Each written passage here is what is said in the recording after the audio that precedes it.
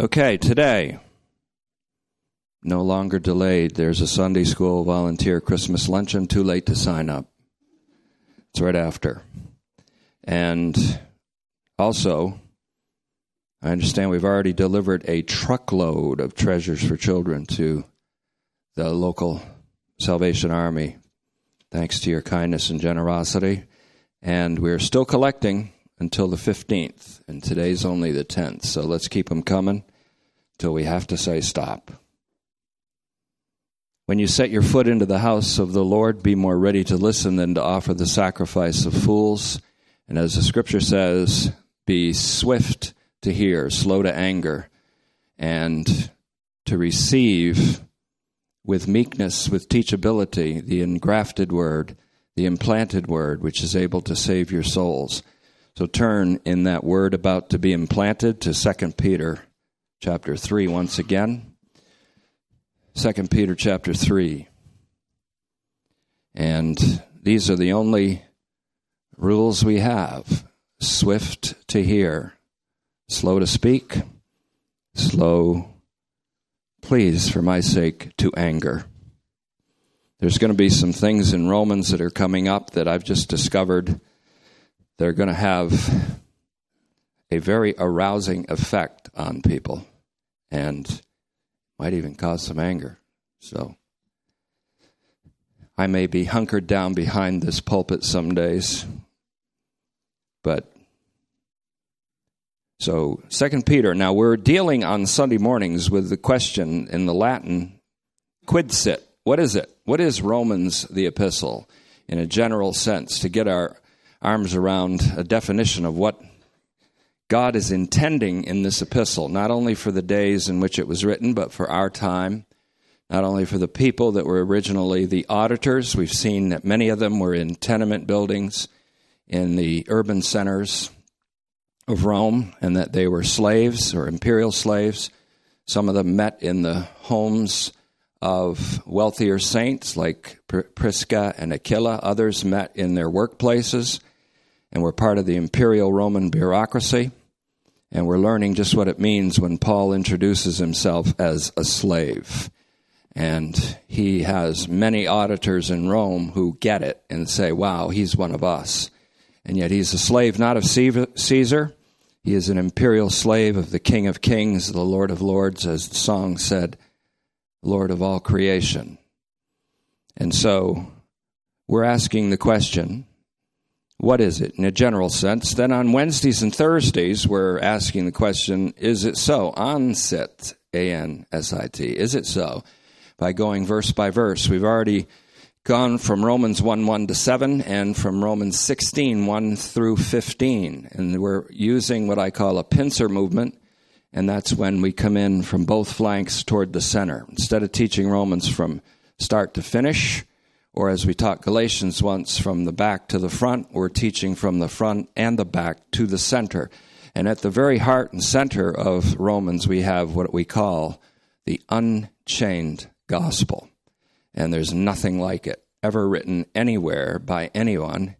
And it is God-breathed truth with a specific emphasis on us today, as we're going to see. The emphasis is on us today also.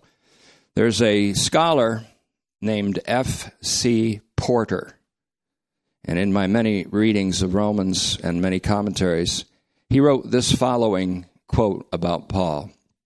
He said, "It is necessary to understand the differences between Paul and Christ, and the differences between Paul and ourselves.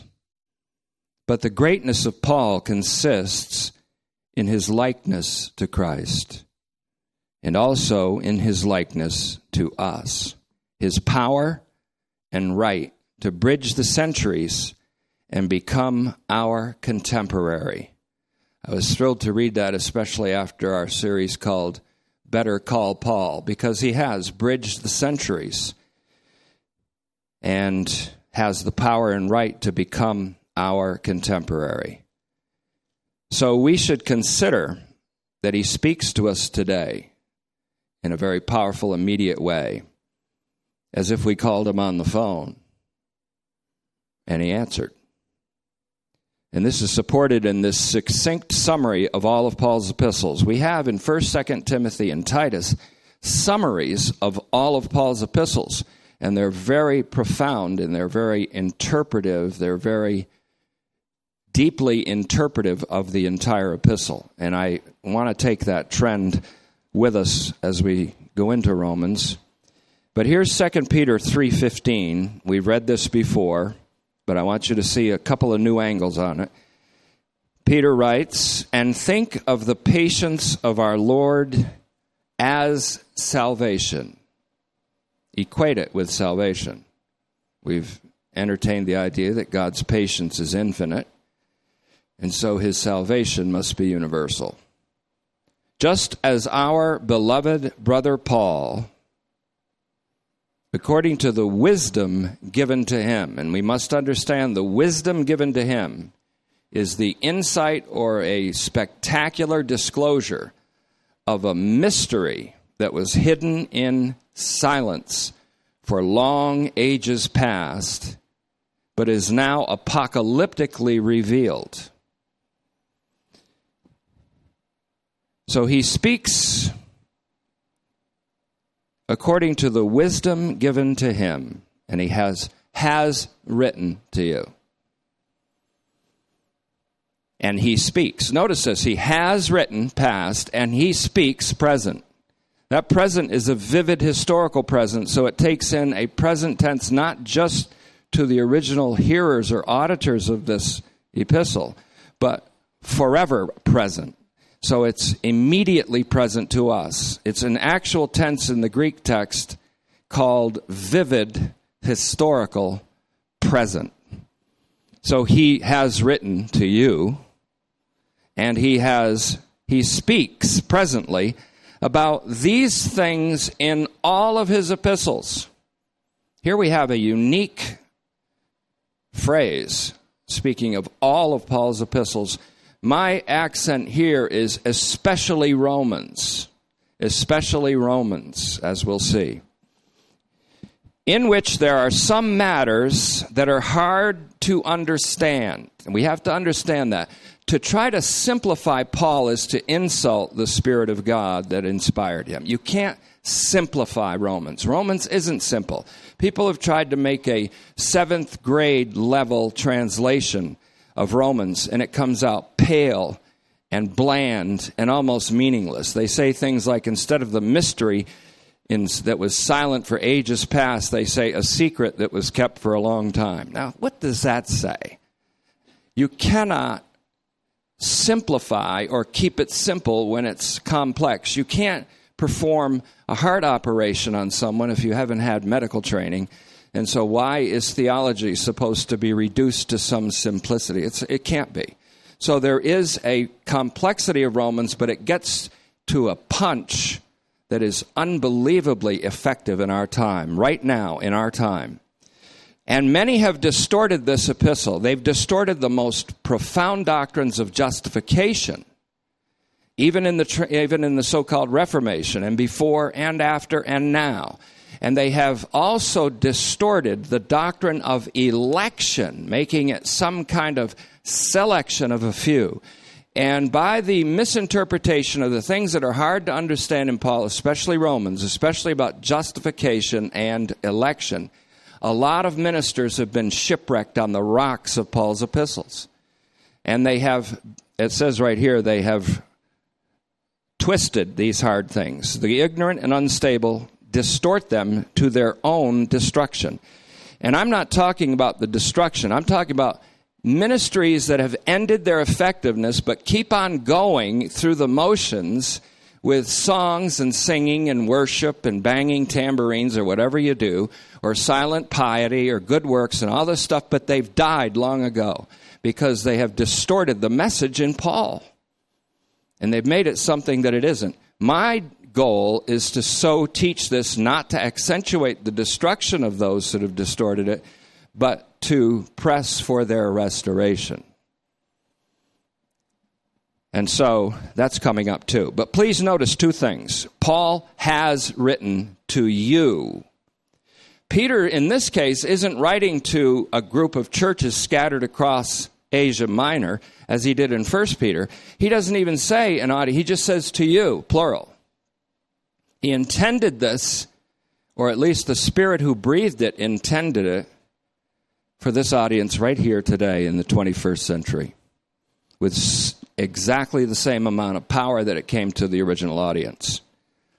Paul has written to you. Unlike 1 Peter, where a specific readership was intended, as you can see in 1 Peter 1:1, 2 Peter simply addresses you. Note also in this passage that Paul, quote, speaks in all his epistles. Lalon is the word here in the Greek text. I'm not going to get fancy with it, as I said this year, but lalon, L-A-L-O-N, appears in 2 Peter 3:16 in what we call a vivid historical present. And by this tense, the speaking of Paul is invested with a sense of immediacy to all audiences, regardless of the time in which they live, or the place and sector geographically where they live, or the language that they speak. So like Abel, and I was thinking of J. Vernon McGee this year. Once in a while I listen to his messages so I can either argue with him or appreciate him, but he being dead yet speaks through the Bible with his southern drawl. But as Hebrews 11:4 says, Abel, being dead, still speaks. He speaks about the sacrifice of a lamb. Paul is like Abel, being dead, he still speaks. And we know for a believer like Paul or Abel, to be dead is to be alive in the presence of Christ. It's just to be dead physically to this world, or to be, as the scripture says, asleep in Jesus, but very much alive, more alive than we are. Compared to what it's like to be face to face with Jesus Christ from death onwards, we're just sleepwalking here in terms of our awareness. And so it's my intention that the Spirit will awaken us. The age-abiding and ageless Spirit, as Hebrews 9:14 calls the Holy Spirit, the age-abiding and ageless Spirit, intended for Paul to speak as powerfully and freshly to his audience here today as to the audience of the 50s AD in Rome.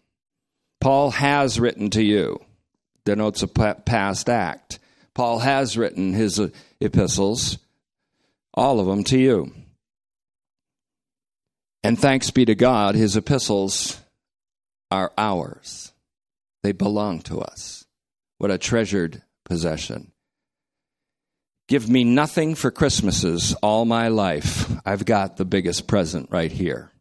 I have the unspeakable gift of God's Son, and I have the unspeakable gift of the Scriptures and the Pauline epistles included. As Paul said in 1 Corinthians chapter 3 and verse 21, whether it's me, Paul said, or Peter, or Apollos, which seems to indicate that he might have written something.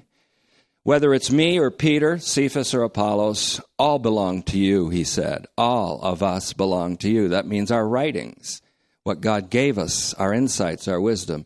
We belong to you, and you belong to Christ, and Christ belongs to God. What else belongs to you? Death, life, this world, the universe, all things, everything belongs to you, because God, who didn't spare his only Son, also gives us freely all things, having given him.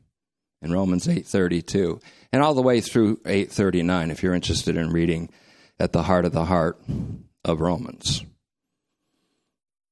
And so Paul has written to you, but he also speaks presently and powerfully through the same eternal Spirit.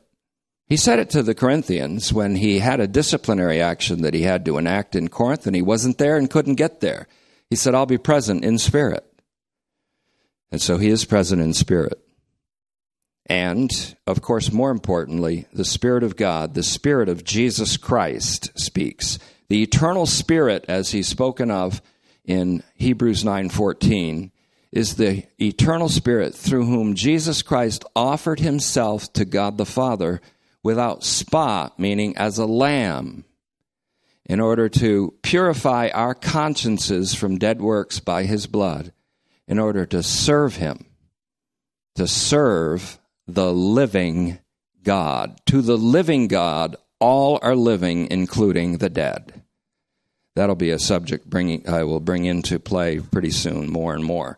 So now, as we saw last week, Paul speaks in all of his epistles of the things that 2 Peter speaks of. That means everything that 2 Peter speaks of. That includes the faith that we received by the act of deliverance enacted by God, or by the righteousness of God and of Jesus Christ our Savior in 2 Peter 1:1. These things that Paul writes about in all his epistles also includes a stern warning about the insurgency of false teachers.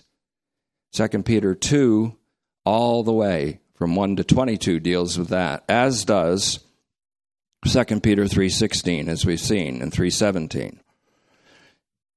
The things that Paul writes about in all his epistles also includes a universal change of ages or eons involving the dissolution of the old, including the old man, and the coming or the onset of the new, including the new humanity.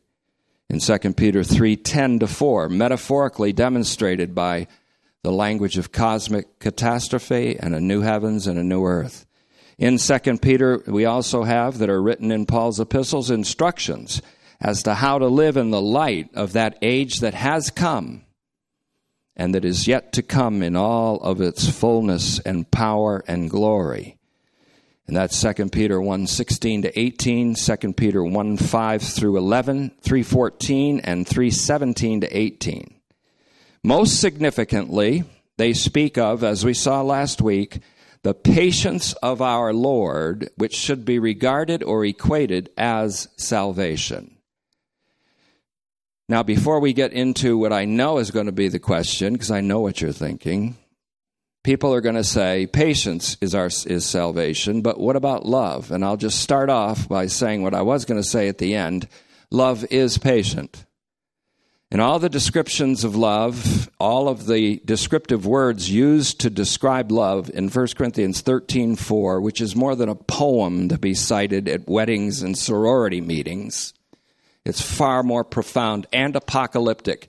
Any translation I read now that tones down the apocalyptic, smashing, awesome, spectacular power of God's act in Christ is a translation that I reject out of hand. And there's a big movement to tone down the apocalyptic, which I believe Paul is an apocalypticist. He's speaking, like John in Revelation, of a shocking, universal, salvific, apocalyptic disclosure, kept silent in God for ages until God breathed that mystery into the minds and hearts of precogs called prophets, who wrote them down in their holy writings in advance, and then it popped when Jesus Christ came and revealed himself to be God in the flesh, was manifested as God in the flesh, died a slave's death on Calvary, was buried a criminal's death, a criminal's burial, and resurrected as King of Kings and Lord of Lords and the God of all creation.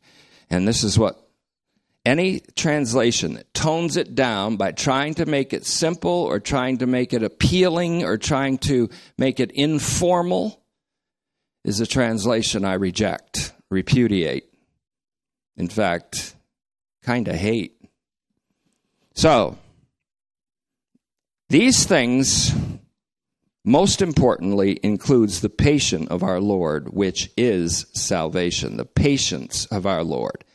All these things have been inaugurated with the promise of a glorious fulfillment, including our participation in the divine nature by the divine power of God, which is ours now in some meaningful and substantial measure, but certainly not even comparison with the measure that we will participate in the divine power and divine nature in our resurrection bodies, which we hope for.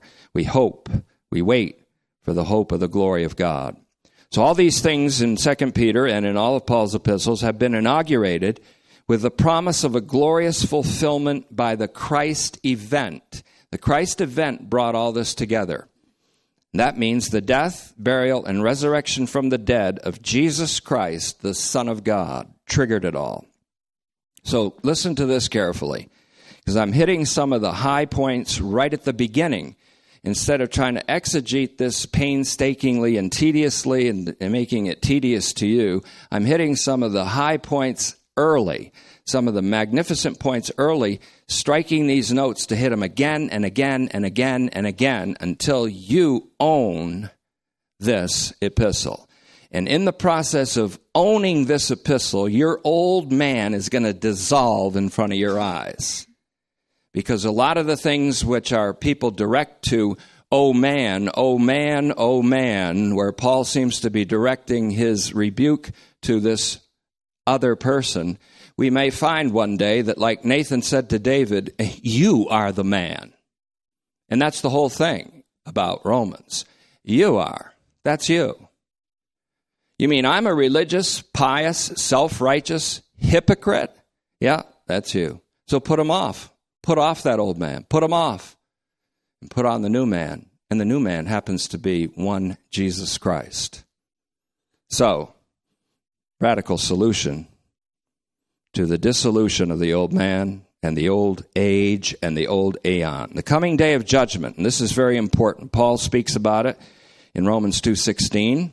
The coming day of judgment is when the striking significance of the Christ event, Jesus Christ's crucifixion, burial, and resurrection from the dead, will become known to all mankind. The so-called second advent is the first advent revealed in its total clarity. It is the crucified Christ. They shall see him whom they have pierced. The so-called judgment is the disclosure that the judgment fell on the judge in the appearance of Jesus Christ. And that will dissolve the self-sufficiency, the self-righteousness, the glorying in the flesh that still lives on in me. I said me. And all of us. And so, you see, I paid attention to these things all week long instead of to the news. I paid attention to these things hour after hour after hour instead of to sports. Although I get a little bit of news and a little bit of sports. I paid attention to this exercise of my brain and mind and heart and soul and guts a lot this week instead of bodily exercise, but did just enough of that to stay alive. Because I'm an omnivore, as I said. That's going to be a big issue in Romans. There's the veggie eaters, and there's the people who eat only a certain amount of things, and there's the omnivores. That means they eat everything. And there's judgment going on between the herbivores and the omnivores and the horrible, horrible carnivores. And all of this Paul dispels. Paul dispels all kinds of antagonisms, male and female, slave and free, slave and freed slaves, Jew and Gentile, and every other group that has its own stinking bias today that causes it to have a sense of moral or spiritual or cultural superiority over other groups. And every group that has a bias has this sense of needing some kind of honor or some kind of sense of superiority over other groups. You know what Romans does? Blows the hell out of all those biases. Blows the living daylights out of them. That's Romans.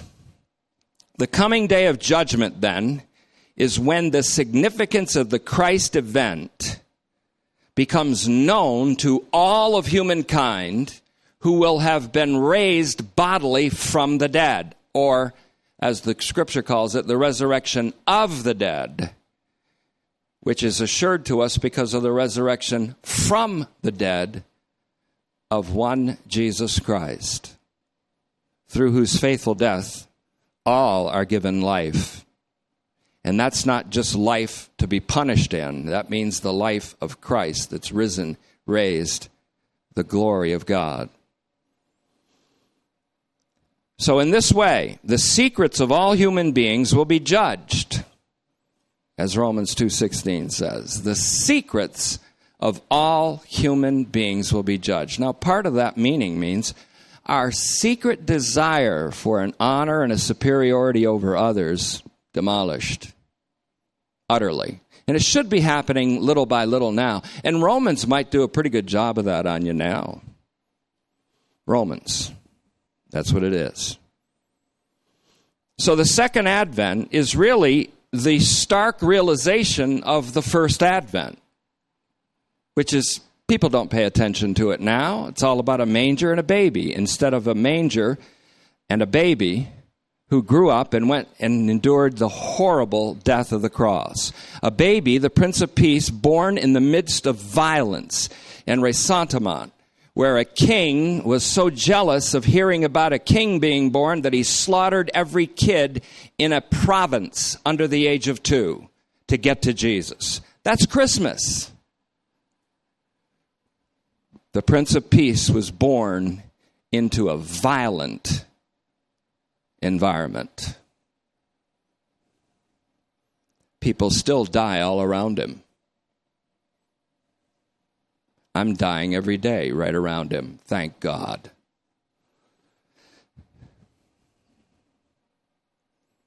I don't wish for death as a release anymore because I'm dying every day. The result of that is to be made alive in Christ. So the coming day of judgment, this so-called second advent, is just the first advent becoming starkly obvious to everyone. When he appears, every eye will see him, says the scripture. We're talking about eyes, bodily eyes. And they will see someone who I've newly named Yahweh pierced. They will see Yahweh pierced. Zechariah says they will look upon me, and he is Yahweh speaking, God of gods. They will look upon me whom they have pierced. Yahweh pierced is Jesus crucified. I determined to know nothing, nor does Romans know anything except Jesus Christ and him crucified. Romans does not recognize a superior group of people among other groups or over other groups of people, no matter how pious, no matter how sanctimonious, no matter how law-abiding they call themselves.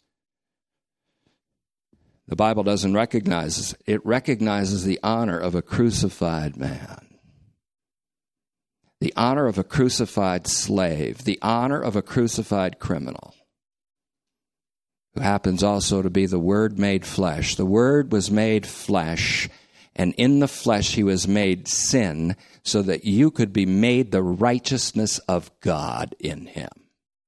That's astonishing. And that's what Paul means when he says, I serve Christ in my spirit. My spirit. That's the essence of what I am. I remember when Jared was taking karate classes, my son was taking karate, and C.S. Kim, who was the master of the masters of all of the Tang Soo Do in the world, a kid would look at a block of wood and say, I can't, an 8-year-old kid with skinny arms, he's saying, I can't break that block of wood. So he goes, boom. And then C.S. Kim says, do it with spirit. And the kid would go, boom, and the thing would go wham, and it'd break in half easily. And then he'd kick one, and it'd break in half. Elbow one, break in half. I watched my son do that, and I said, I can't believe he did that. But it was always, do it with spirit. And you know what spirit means? Audacity. It means, in our case, a spirit of awe. The reason I spend time in the Word is because it creates in me awe, so that when I stand in front of an audience or speak to a person quietly or loudly, I can do it with audacity. Isaiah was very audacious when he said, I was found by a people who didn't seek me. What? And all day long I extend my hands to a religious people who defy me. Isaiah was very bold. Paul was very bold. I'm very bold because the spirit of awe with which we preach this gospel produces, and you can't even help it, a spirit of audacity. If I spent 2 hours in the Word this week, I wouldn't be audacious. But because I spend 40 or 50 hours and more, and then think about it for the rest of my life and dream about it at night, I'm audacious. I take it pretty seriously that when you're set apart to the gospel of God, you're set apart from everything else. You are dedicated to one thing. One thing. One thing. And so, little personal testimony as we wind down the year 2017. So, when every eye sees Yahweh pierced in the crucified and risen, divine and human Savior, Jesus Christ our Lord, and when every eye sees him, even those who pierced him, and that's not just the people that crucified him, even those that pierced him is a designation that belongs to every eye. You don't think you pierced him? I don't think I didn't pierce him. Do I think I didn't pierce him with my self-righteousness, with my arrogance, with my need for prestige, with my need to have some kind of sense of honor and superiority over someone else? Did I ever feel that? Then I pierced him too. Was I under the control of sin as a slave to sin? Yeah. Was I under the control of the flesh? Yes. Was I living in the fear of death? Yes. Did I pierce him? Yes. Then when my eye sees him, I will be one of the eyes of those that pierced him when I see him. So, even those that pierced him, that means when every eye sees him, that's when all flesh together experiences not a judgment unto damnation, but a judgment unto total rectification and setting right. Because it will dawn upon us, if it hasn't already begun to do so under the ministry of the Word, and that's the blessing of the ministry of the Word, it will dawn on us fully that the judge received the judgment. Our judgment. And so all flesh together and at once will see the salvation of the Lord. Luke 3:6 confer with Isaiah 40 and verse 5. And that's why the scripture says, look unto me, all you ends of the earth, and be saved. In Isaiah 45:22. All the human race turned aside altogether. Demonstrated not only in Adam, but in the life of every human being. All turned aside altogether, Romans 3:12. All will see him and experience his salvation altogether when we see him. We will all experience God as a consuming fire. Jesus said, everyone gets salted with fire. We say, no, not me. Only unbelievers are going to get salted with fire. Only people whose works are just wood, hay, and stubble are going to be salted with fire. Jesus said everybody gets salted with fire. So when we see him, guess what happens? We will experience God as a consuming fire, and he will consume all that would be against our salvation. Did you hear that last part? He will consume all that would be against our salvation. 1 Corinthians 3:15, nevertheless he shall be saved, yet so as by fire. Who's he? He's the guy that hasn't even put anything together other than wood, hay, and stubble. Our God is a consuming fire, Hebrews 12:29. And love is called a fire that can't be quenched in Song of Solomon 8, 6, and 7. So the fire of God's love instantly, and not in a purgatorial concentration camp for 20,000 years, but in an instant, consumes everything that would be against our salvation. It's a fire that transforms and transfigures, that punishes the evil by its total elimination, while it transforms the creature, whether the creature is human or angelic, into the image and likeness of God, which Christ is. Now argue, if you will. Come on. Not out loud, not right now. There's only, I hate to say this, but this is the only time in the week when I can say, I'm talking, nobody else. Rest of the week, I'll listen. But I got to talk now, or God will have me up against the wall with a lecture. So then, argue if you want. Object if you wish. Cry heresy! Some of my contemporaries are doing so, if you wish. And say that I've lost my blanking mind, which also has been said recently. I was curious to find some of my friends, some of whom I was ordained around the same time, have said, he's lost his elfin mind. Say it if you want. I don't care. But I'll tell you this. God will be all in all. And Christ will comprise all created reality. No matter how much you protest, how much you argue, how much you resist, how much you accuse, it doesn't matter. God will be all in all. Christ will comprise all created reality because that's God's unstoppable determination. And you, with your religious preconceptions that you've built up since you were old enough to walk down an aisle, might have to change your mind. And guess who does that? Not me. Not a pastor, not a teacher, not an evangelist, not a friend. God will convince you. Philippians 3:15. God will convince you. Philippians 3:15. If anybody's otherwise minded, God will convince them. So that huge burden is off my shoulders.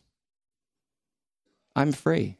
If I could, I'd dance.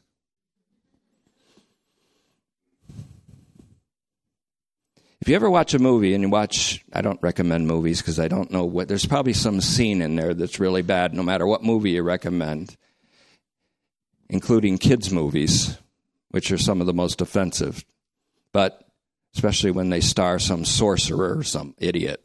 But anyways, if you ever watch a movie called All the Pretty Horses, which is a book written by Cormac McCarthy, one of the last scenes is a guy watching one of the main characters on the phone, and he's talking about something in which he's sort of declaring his freedom in a certain thing from what happens throughout the whole movie. And there's this guy, and he's in Mexico, and he's staring at him while he's on the phone. And then he smiles, and then he breaks into this dance. He starts dancing. He's silent, but he's dancing because he's so happy. Because he hears from the lips of the guy that's trying to talk quietly on the phone a message that has to do with freedom. His own freedom, his liberation. And it's an unusual. Cormac McCarthy writes some books that understands the gospel. And so I don't know if Hollywood can translate it into good movies, but that movie was well worth watching just to watch that one scene very near the end. So, God will be all in all, and Christ will comprise all created reality. That's his unstoppable determination, according to Ephesians 1:9 through 11. Even in the eternity of God, God already is all in all, and Christ already comprises all in the eternity of God. This is in accord, not with the secrets of men that will be untold or told and destroyed in Romans 2:16 according to Paul's gospel. But this is according to the mystery of God that was silent for ages of time before the writings of the prophets came into being by the breath of God. Romans 16:25 and 26, Romans 1:2. And preached in advance, these prophets preached in advance the gospel of God's Son. The mystery stopped being hidden not when Paul wrote, but when Moses wrote, and when the author of Genesis wrote, and when the priestly author wrote in Genesis, the gospel was preached in advance. In fact, in the first verse of Genesis, I would argue, in Christ, NRK, and Christ is called RK, in Christ, God made the heavens and the earth. God made the heavens and earth to be comprised of Christ. That's the whole gospel right there. So, that mystery was hidden long ages until the gospel was proclaimed in advance by the prophets, in the scriptures of the prophets. And then now, with the name Jesus being attached, it's taken on a whole new, glorious light. So as the scripture says, long ages of time it was kept silent before the writings of the prophets came about by the breath of God and preached in advance the gospel of God's Son. And I want to close with that idea, God's Son. Romans 1:2. God's Son, who is from the seed of David according to the flesh, hereditary lineage, verse 3.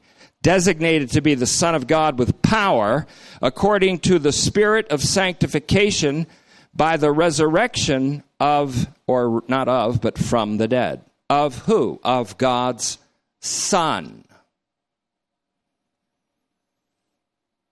God's Son, I say, who, when everything is subject to him, and it will be, sit at my right hand till I make all your enemies a footrest for your feet.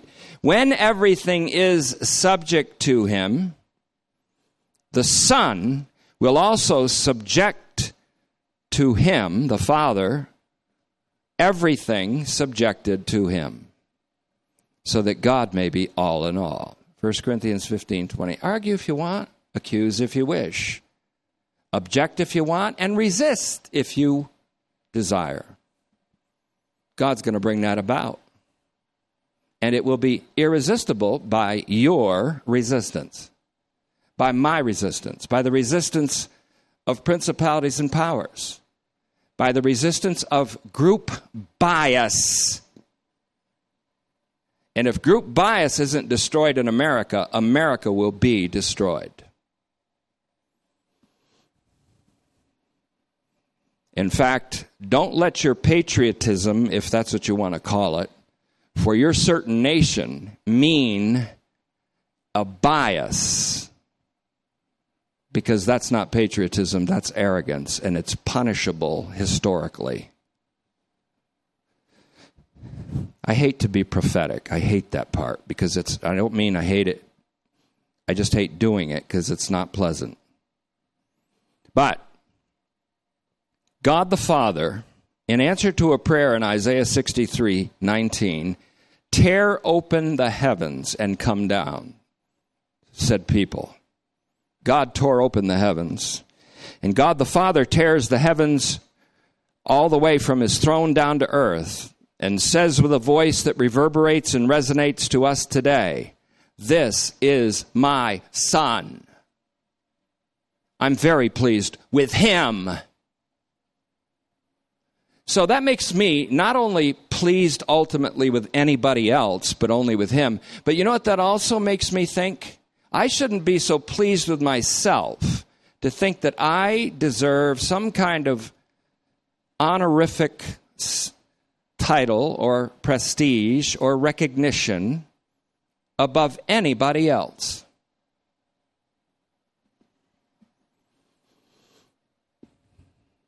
And this is what Paul is rebuking in Romans. We don't know what he's doing. He's got a universal gospel here going, but it gets to the heart of a very local problem in Rome, but it also gets to the heart of a very local problem located hereabouts and hereabouts in every human being.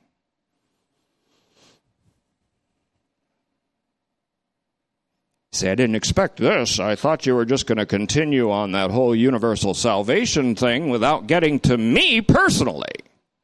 You came to the wrong place.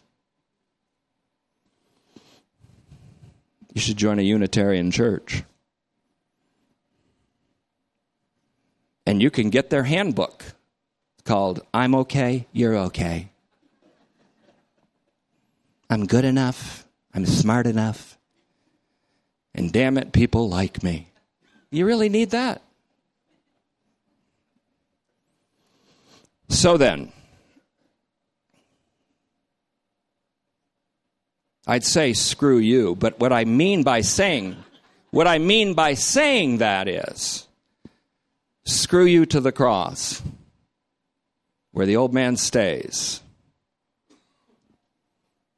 Now then, God the Father tears the heavens from his throne to the earth, just like he tore the veil between us and the holiest place of all when Christ cried, finished, or when Christ committed his spirit to the Father. This is my Son in whom I am very well pleased. This is my Son. Hear him, he says on the Mount of Transfiguration, in which Jesus Christ was transfigured, including his clothing, to reveal that one day God will transfigure all of creation, even the fabrics that people wear.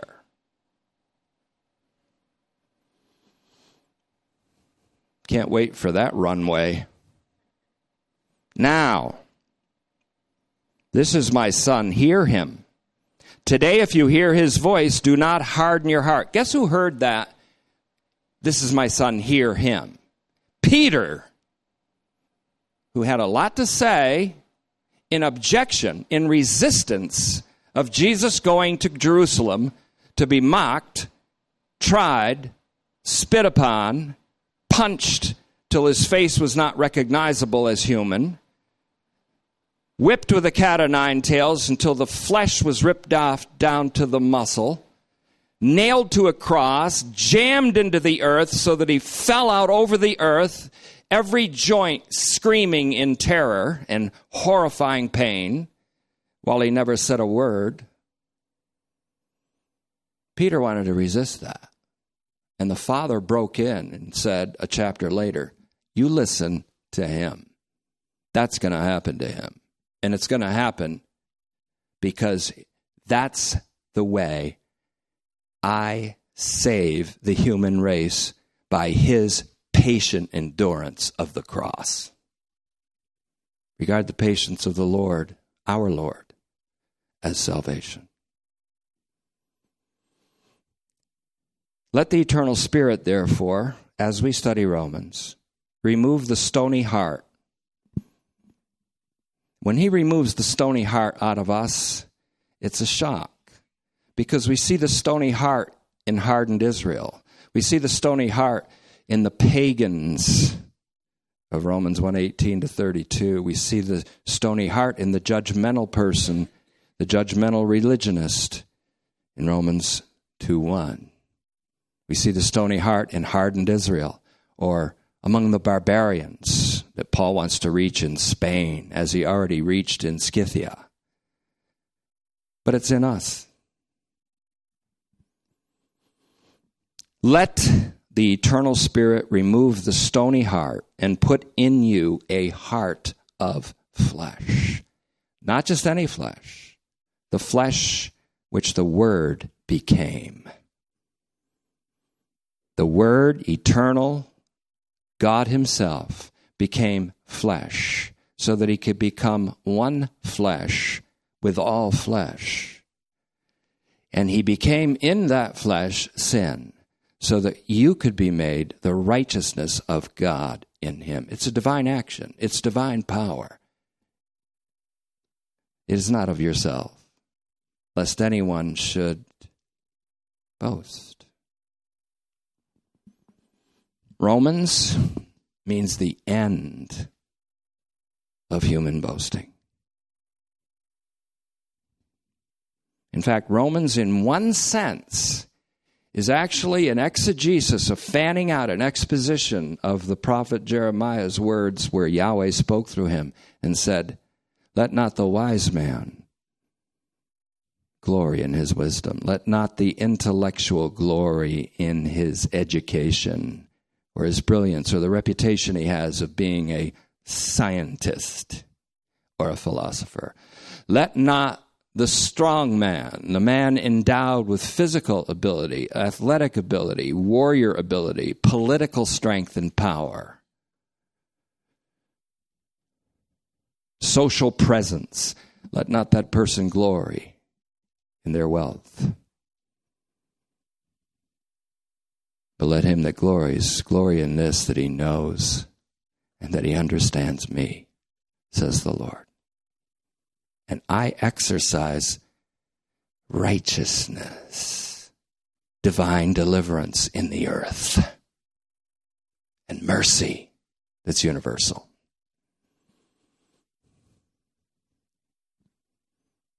It's really strange, but we really don't appreciate the depth of God's mercy until we really know that we need mercy.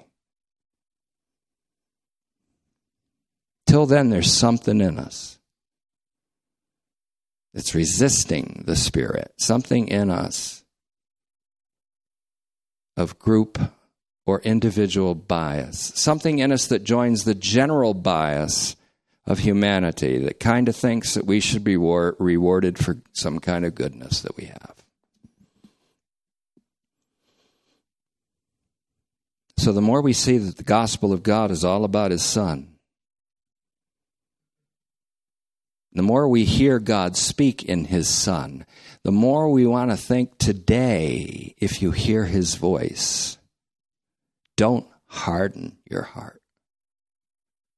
Don't harden it. I can't tell you the people that have hardened their heart because they've grown up and they've been taught, like I was, about a works-oriented thing or a ritual-oriented thing or a dispensational tunnel vision. And so they close up. Oh, no, we can't think that way because why? Because that will get rid of every last stitch of self-righteousness in you, wouldn't it? And every stitch of glorying above others, wouldn't it? That's what Romans is all about, because we got 5 groups in Romans. I identified them already on Wednesday and Thursday. 5 churches, cells in Rome. Each one pitted against the other. A fractured church that needs the healing word of the unveiled gospel. A fragmented church, just like we have today, only we don't have 5 cells. We got 5,000 cells. And Paul understands that if he's going to finish his mission that started in Jerusalem and circled all the way up to Illyricum in Eastern Europe and will end in Spain, where the barbarians are, the ones that have never heard before, Paul knows that if he's got to go through Rome to get to Spain, he's going to need logistical support. He's going to need guys and women that'll go with him as a team. He's going to need financial support. He's going to need logistical and tactical support. That's what Romans 1:8 and 9 is all about, that I may receive from you and you receive from me.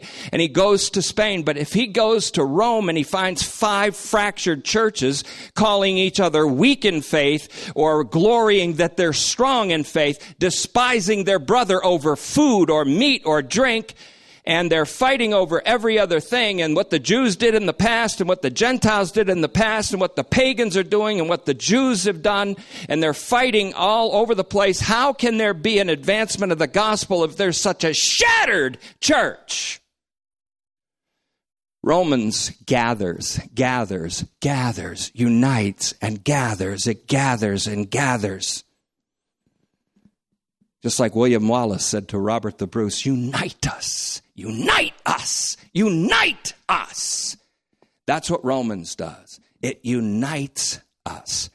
Unit integrity among believers imitates the unit integrity of the triune God, that they may be one as we are one.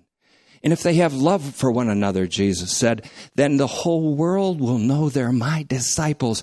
The greatest impact for world mission isn't the passion in your heart to witness. It's the unit integrity of the churches. It's the unity of the people of God. For where the brethren are dwelling together in unity, there God, who commanded this gospel, commands a blessing, and the blessing is life. Life forevermore.